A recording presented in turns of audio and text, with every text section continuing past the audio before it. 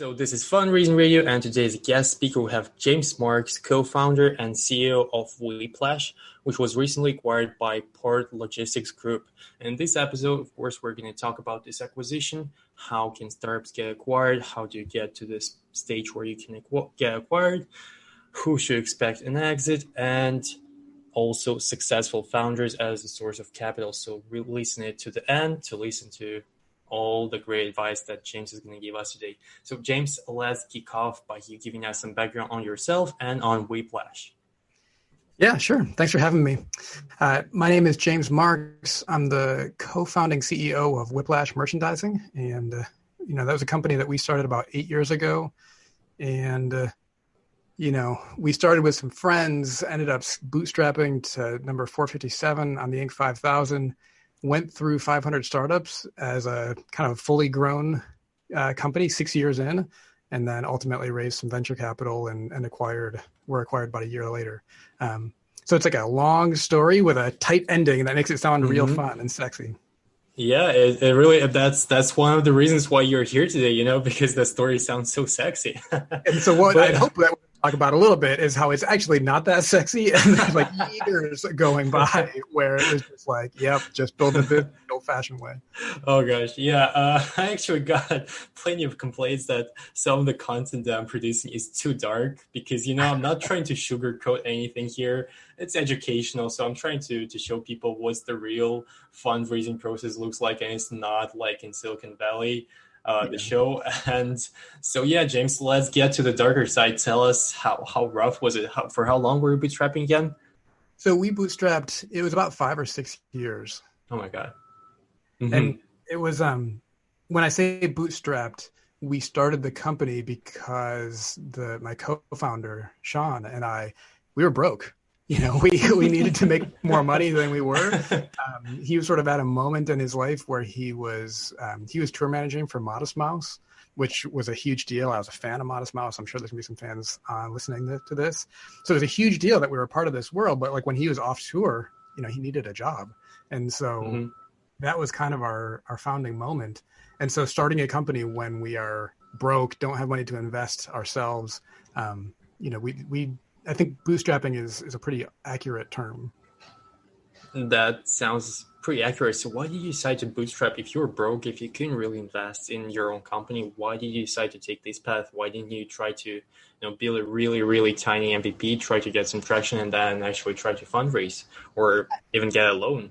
I mean, we kind of did. I mean, it's a weird thing when you're building. I feel like you have to be very, very micro because you have to have a real problem that you're trying to solve. You have to know what that problem is, but you also have to have a sense that it could be a big business and that you're making decisions that are going to flow into that larger thing. But I think if you are just trying to start a giant company without getting into like the micro problem, then it doesn't work because you don't have something to focus on. And so our founding moment was, okay, Modest Mouse wants us to run a web store for them. And that's our thing. We're going to make that web store run really well. And what we found, like at the time when we started the company, we thought we were just going to be like licensing band merch, and Modest Mouse was going to be the first band that we were working with. And we're going to use them as a marquee client for other bands. And it did work to a degree. But once we were in there, actually servicing their store and building this thing in Shopify and shipping these like t-shirts and records, we were shocked by how hard it was on just like the actual shipping side. And so we're like, okay, clearly we are missing something here. And so we asked some friends of ours who are running record labels, like, what are you guys doing? Like, what are we supposed to be doing here? And they're like, oh, it's called fulfillment. And there's a bunch of companies that do this, and they pretty much all suck, like for a variety of reasons. Some of it's tech, some of it's just like poor operations. And so that was one of those moments where you're like, okay, our friends are all saying this is harder than it should be. And sort of offering, hey, if you want to make a play here, like our situation can't be much worse. So why don't you, if you want to try to fix it, then you're welcome to. And so those, I love when the stakes are low like that, and it's already kind of broken, and they're doing a terrible job. And I'm like, well, I can do better than a terrible job. That's the attitude. That's a real entrepreneur I can do a little bit better than horrible, you know. Yeah, the bar That's is so low. that's wonderful. Yeah. So how much in total did you raise throughout the later on rounds? Through all of the rounds, which are mostly in the end, it was about 1.2 million. Nice, nice. So why did you decide to raise at the very end? What happened there? So we, I guess through the course of running that company and sort of my transition from being just like a small and medium business entrepreneur, I think my skills came up, and we had gotten a third co-founder involved who was an engineer, and my engineering skills kind of came around that time, and so I just had this idea that it could be much larger. But we were also always, as much as we were trying to make money, we were pretty conservative about what we took out. And so we were always, investing in growing the business. And, it was always, one more warehouse or one more engineer or one more whatever hire to Mm-hmm. kind of solve that day's problems. And, venture capital is really alluring for that kind of model where you've got growth, you want to grow fast, and, to banks, showing them a 6-month-old or even like a 2-year-old profit and loss statement that just shows you're hemorrhaging money, Mm-hmm. no bank is going to touch that. Great. Yeah, that's a good point. So let's talk about the fun part, maybe the exit. How did it happen? How did you get acquired? Did you just get one request and you were like, okay, we'll go with this, or was it like a long negotiation? How was it? I wish I had a process of how to sell a company. I don't have that to share, unfortunately. But I can tell you our story, and Yeah, sure. it's one way that a deal could work. So I would say right around the time that we were raising money, and in the moment that you're raising, you have a little bit more of a public profile where you're trying to be seen in the press. You're trying to, Mm-hmm. I get a lot of referrals from customers floating around just because you need to kind of demonstrate that traction. So I think it's a focusing moment to raise money. And so in that whole process, a friend of a friend had introduced me to the person who would end up being the advocate at Port Logistics Group, who would end up acquiring us. Mm-hmm. And so this is years before the acquisition. He and I met. We actually met in Michigan, kind of far from where either of us were living at that time, and took a tour of our warehouse. We had this one tiny little scrappy warehouse. And because I had never seen a Port Logistics facility at that time, and these are massive, like 800,000 square foot facilities they run. Ours was like 15,000 square feet, the size of like a 4-car garage, right? And so there was just a disconnect, and it was so early for us. And so at that time, it was basically it was like a review, and they passed, and because it was just too early. And then what ended up happening was after we had raised our seed round, we got into trouble with the state of California. We didn't have the right insurance in place.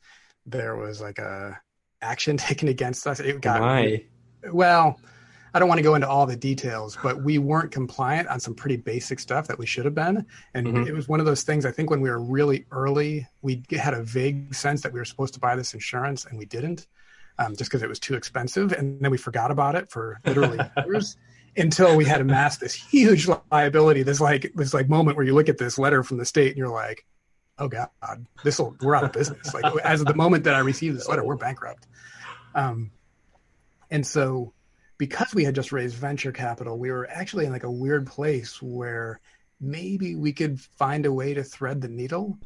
And in that moment it was such a weird place because publicly, the story was that we had just raised and we had just grown out of 500 startups and we're doing really well. But then privately, we're dealing with this sort of existential crisis, plus all of the problems that high growth, naturally, all your systems are kind of breaking down and everything needs to be integrated.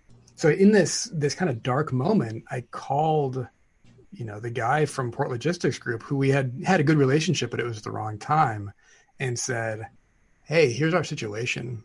Would you be interested, now that we're a little bit grown up and maybe it's a better match, would you be interested in taking another look?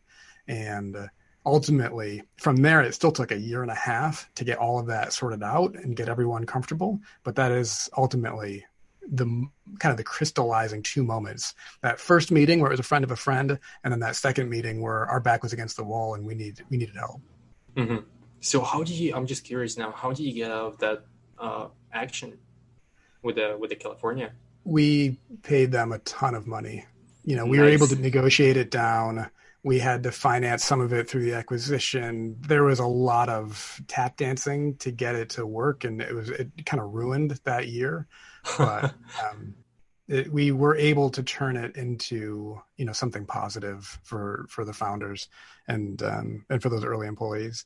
So I think the other thing that was happening is by the time that moment came about, we were on like year 8 and kind of wanted out anyway. Hmm. And so I think from that degree, waiting all of those years to raise, even though we had built a nice company, we're building a company that whole time, I think it was probably wrong to raise capital when we were ready to sunset the idea and just kind of ready to move on with our lives. A lot of entrepreneurs talk about it takes 10 years to build a company. Hmm. And so we're on like year 8 when we're like recommitting and doubling down for this long because Yeah. of it. Got it. But it's still a wonderful story. I mean, you managed to get out of a lawsuit from a California state, and it's great. It's great. That's what startup life is about. I always say that like the best part about startup world is that you can screw up on any stage of building your company, from the very beginning to the very, very, very end. But do you still count that the acquisition was successful, right? Yeah. Yeah. And I think that it is a forgiving community in that regard. Not that anyone is condoning illegal behavior. That Yeah. was certainly never the message we got was, oh, great job. They were like, what have you done? It was Oh never, God. it was like, what have you done and how are we going to get out of this? Hmm. Certainly no one was patting us on the back for finding ourselves in that position. And to be Hmm. clear, it was an oversight. I can trace it back to a moment where we let it be deprioritized and then it went dormant for years and it just kind of came back to haunt us. This is exactly why I'm releasing some educational episodes on the legal side of fundraising because sometimes that happens. Yeah. And And I think, if yeah, I think that there's a fundamental thing that I've tried to correct for myself. Like as an entrepreneur, you by definition have a high comfort with risk, maybe too high, hmm. and Hmm. you need some people around you who are not risk tolerant like that. And that's where you have bankers and insurers and people like that who force you to take some of those things seriously. That there's just no reason not to take like a cautious approach on insurance, right? Um, Right. Yeah, definitely. Absolutely. That's for sure. So now let's move on probably to even a happier part. What are you doing now when you sold your company? What's going on now? Yeah, so we were incentivized to stay at Whiplash for a Hmm. while, and I'm actually just wrapping that period up, and I'm thinking a lot about what I'm going to be doing next. It could be venture backed, it could be not. I want to make sure that whatever I end up doing that venture is the right answer. Sometimes I find myself there's all these types of things in the world that venture isn't appropriate for. Like Hmm. if you're going to open like a cafe, that's not venture, right? Yep. Or if you're going to open like a garden center, that's not venture. And those are great, interesting, valid businesses. There's all of these things to meet the requirements of venture capital that turn it into a certain kind of idea that gets through and I'm actually kind of battling that myself of if I want to accept those constraints. And the other part of it is that it puts someone else in control of your destiny, right? You're asking permission in a sense from venture capitalists, like, may I do this thing? And Yeah. that is just fundamentally the wrong way for an entrepreneur to look at the world. Good point. That's a good point. So here I want to talk a little bit about successful founders being an source of capital or maybe advisory to younger, earlier stage founders. So do you invest as an angel investor in any startups? I could review pitches periodically. I haven't seen anything yet that I'm personally convicted yet. I have like no deal flow personally. I've Hmm. maybe a couple, in which case I was actually in conflict because of my position at Whiplash still, and Hmm. so deals that I might have done I can't do right now. I do think, especially if you've got entrepreneurs who know the space that you're trying to tackle and can see the problem in a way that other people might. I think that's probably the best type of founder to approach. Because the Right. other thing about founders is that they know it can work sometimes. They also know how likely it is that you'll fail. Yep, yep, yep. And that's exactly why I'm getting so many complaints about that. I'm producing some dark content. You're the reason for that, so I'll blame it on you. Okay, just kidding. But seriously, do you sometimes a lot of founders get advice like get some experienced founder on your board as an advisor, so that once in like 2 weeks or once even a month, you meet with him or her and you ask for advice, you check in, just oversee what's going on in the company, and maybe he or she will give you some valuable advice. Do you do anything like that? Absolutely. So I've got a few, some of them are VCs, some of them are just really smart people who I check in with regularly. We have like standing meetings where we just kind of check in, and part of it's just like friendship, right? Which is, I think, an important part of anything that you do. Absolutely. And then other parts of it are just like, hey, I'm thinking about this idea. What are some of what do you think of? Is there like a huge competitor in this space that I'm not aware of? That's an important thing to know. And then just kind of workshop some of those ideas. I think there's some of that's important. And then there's some of it where it turns into that thing where you're asking for permission, and you have to make sure that you're not letting their advice take too much weight. I think as an entrepreneur, there is such a difficult blend of belligerence where you have to reject advice because the sane thing is not to do whatever it is you're attempting. And then also listening really carefully to make sure you are getting advice and that you're not just acting out of some unhelpfully irrational point of view. Absolutely. And that you're using some sort of empirical evidence that your decision is based in. And I think that's actually one of the most difficult things. I've been developing that personally for like 20 years, and I still don't think I have it nailed. Right? When are you a jerk about it and stubborn, and when are you just like irrational? Oh, of course, that's a great point. I won't do that. That's something I can never understand. I think I already just talked to myself a little, but then I was just like, okay, just accept that fact that you can never understand if you're doing a horrible mistake, not listening to advice, or you're actually doing the right thing. So I was just like, all right, whatever my gut feels. Yeah. And some of it, I think you do. I like the idea of taking it back to empirical evidence. Like I invested in Whiplash like for years with my time and energy because I could see something in the math that fundamentally worked. And so that I was making my conviction based on something that I saw in our numbers and this future place where I'm like, maybe we're not there today, but I can draw this line and show that we're going to get somewhere good. And so I like to think that in my best moments, my belligerence is based on that empirical evidence and not just my gut, or some irrational thought that I can't defend. And if I'm in a position I can't defend, I think I have to do that homework of making it defendable. Like maybe this is a gut, maybe it's right, but we got to take it back. We got to find something that is actually driving this. Maybe you're getting an intuition about something that is true, and you got to figure out what that is that intuition is pointing to. Right.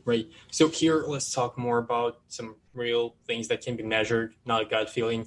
So let's talk about your advisory work as actual work. So do you get compensated for your advisory work, or do you just do it, because you like it and because you just want to give back to community? I just like it. I don't do a ton, but I do a little bit, and I enjoy getting to know people and kind of providing my take on what they're experiencing. That to me is super satisfying, and it could. I think it's appropriate and often for that to be a financial incentive because of my position and these industry related companies. I'm currently not being compensated because it would be a conflict. I think fundamentally it's probably a good idea because then you've got alignment, and as I generally try to rely less on altruism than aligned incentives. Absolutely. Yeah, you're right. So how should founders reach out to you and people like you? What do you think? What personally on you works? So I personally found you on Crunchbase, then I reached out to you on LinkedIn, and then followed up with an email. And I think you responded to the email. So is that the way that founders should reach out to you with requests for becoming your advisor? I mean, for becoming their advisor? Or is there a better way? It's tough to say because your path did work. It's less than 1% success rate. So like I delete almost everything out of hand. I feel really special now. And so I'll speak to that. So what happened is I didn't recognize the podcast, but I went and looked at some of the former episodes. Your guests were thoughtful and reasonable people that I was happy to be a peer of, and you're a good interviewer. And so so I was able to say yes. And because it aligns with my personal need to get my name out there and self-promotion and all those things, I think it works. The vast majority of the things you're competing against in are, people selling products to CEOs and operations people. And those, Right. me, like my inbox has turned into an advertising channel for them. And so I would say that fundamentally is broken. And almost because I want to demonstrate that it doesn't work, I don't allow it to work. That's really reasonable. Actually, so now I'm trying to reach out to more successful founders like yourself. And by the way, you just boosted my ego like huge in a huge way. Uh, but I'm trying to bring more founders like yourself who sold their companies before. And I reached out to one guy before, and he was like, "Yeah, sounds good. I checked out some of your previous episodes. Look awesome. I would be happy to talk to you." Then we scheduled an interview. I mean, pre-interview call, and then before we jumped on a call, he was like, "Wait, you're not going to try to sell me anything, right?" Yeah. I'm like, Yeah. "Oh my God, no." Because Yeah. it gets so many requests like that, and it's horrible. It's And there's so many, and then it's made my inbox a fairly unpleasant place to be honest. I have a personal rejection of advertising. It just mm-hmm. that's just me. And so uh I actually hate my inbox. I've thought about hiring somebody to manage my inbox Oh just my. to forward me the 5% of things that are relevant. Mm-hmm. I think that problem has gotten really pronounced in the last few years. No, Obviously, I do that at scale for the companies, but I'm considering doing it personally as well, just as mm-hmm. as a defense mechanism. Absolutely. I think it really everyone who's successful should hire an assistant, part-time. But while you don't have an assistant, how should founders reach out to you personally? So as I understood, I think only warm intros from people work. Is that the only way basically to reach out to you? Yeah, warm intros work. Warm intros absolutely work. It's also the kind of thing you've got to do it. It's got to be respectful of everyone's time. It can't be like mm-hmm. a spray and pray campaign. Mm-hmm. It's got to be real, right? But I think Absolutely. that is totally effective. Anyone in my network who thinks it's worth my time, I will usually take the call because I know that they're putting themselves out on the limb, and I respect that as a signal of potential interest. Right, right. So now let's talk about something you mentioned earlier, and it is the pitch deck review. You've seen plenty of them, you have analyzed them, you've decided if they're good or not. What do you think are the three must-have points on a pitch deck? Let's see. A clearly articulated problem and your solution is a big deal. I'm going to steal one line from Elizabeth Yin, which is she wants the problem stated in statistics, both why the problem exists and also a quantified way in which your product or offering is superior. And so you've got to do some kind of study or some kind of user data, preferably generated by you rather than looking at, something that you can scrape off the internet. I think that's a big deal. And I think it focuses you to do the work behind that slide to make sure that you're actually speaking about it intelligently. And then I would say the other thing that I look for is a very strong distribution plan. There's a problem that I have, and I watch a lot of founders have, which is a focus on product as opposed to distribution. And so anyone who's been in the industry for a while will recognize that great products fail all the time. And mediocre projects do fine sometimes, which is kind of a bummer, but the truth, what they have is distribution. And so when you talk about like, what is your unfair advantage or, your secret sauce or whatever it is, a big part of that is how you're going to reach customers cost effectively and how are you going to scale that, right? Like, so what is it that you're doing today and what is it that you're going to be doing differently once I write you a check that shows us that, okay, this is really going to dramatically change over the next period of time. That's a good point. That's a really good point. And I think here we came up to probably the last question of this episode, and then we'll wrap it up. And this is something that I'm trying to ask now all of my speakers, and it's call to action, basically. So once the founder or whoever is listening to this episode is finished listening, what should he or she do, like exactly once they're done? I mean, of course, they should hit the previous episode and check out Fundraising Radio. But other than that, should they probably go on LinkedIn and reach out to their old friend from college and like ask what's going on, or what specifically, one specific thing that they should do? One specific thing. Mm-hmm. I would say I've been into visioning right now. And so it's a very clearly articulated vision of how you see yourself in the future and like where you see the company and just how you picture your entire life and how the whole thing fits together. And so the idea of visioning is usually a piece of writing, and it's not necessarily going to get shared outside of yourselves, but it's getting a crystal clear vision of yourself. Like when you walk through your workday, who are you talking to? Mm-hmm. Where are you? What problems are you solving? Is your company like on a marquee somewhere? Is it the signature of some email product that everyone is using? Mm-hmm. I think that there is probably no replacement for that, getting that crystal clear vision in your head. And to me, that happens through writing. That's great. That's great advice, actually. I think writing is a great tool. I mean, I write all the time, and whenever I'm writing something, it just helps me clear out my thoughts, and I just understand what's going on, better. Yeah. And you need a North Star. You need a North Star, and yeah, I think writing can provide that. Right. So I think we'll wrap it up here. I ran out of questions. I came up with a question right before when you were talking about writing, but then I got distracted by listening to you and I forgot the question. So I think we'll wrap it up here. Thanks a lot, James, for coming up and for sharing your experience and knowledge in this field. I think this episode has really a great story, ups and downs, everything that you are supposed to have in a real startup. So thanks a lot and stay safe out there. Thanks. You too. Thanks for having me. Bye-bye.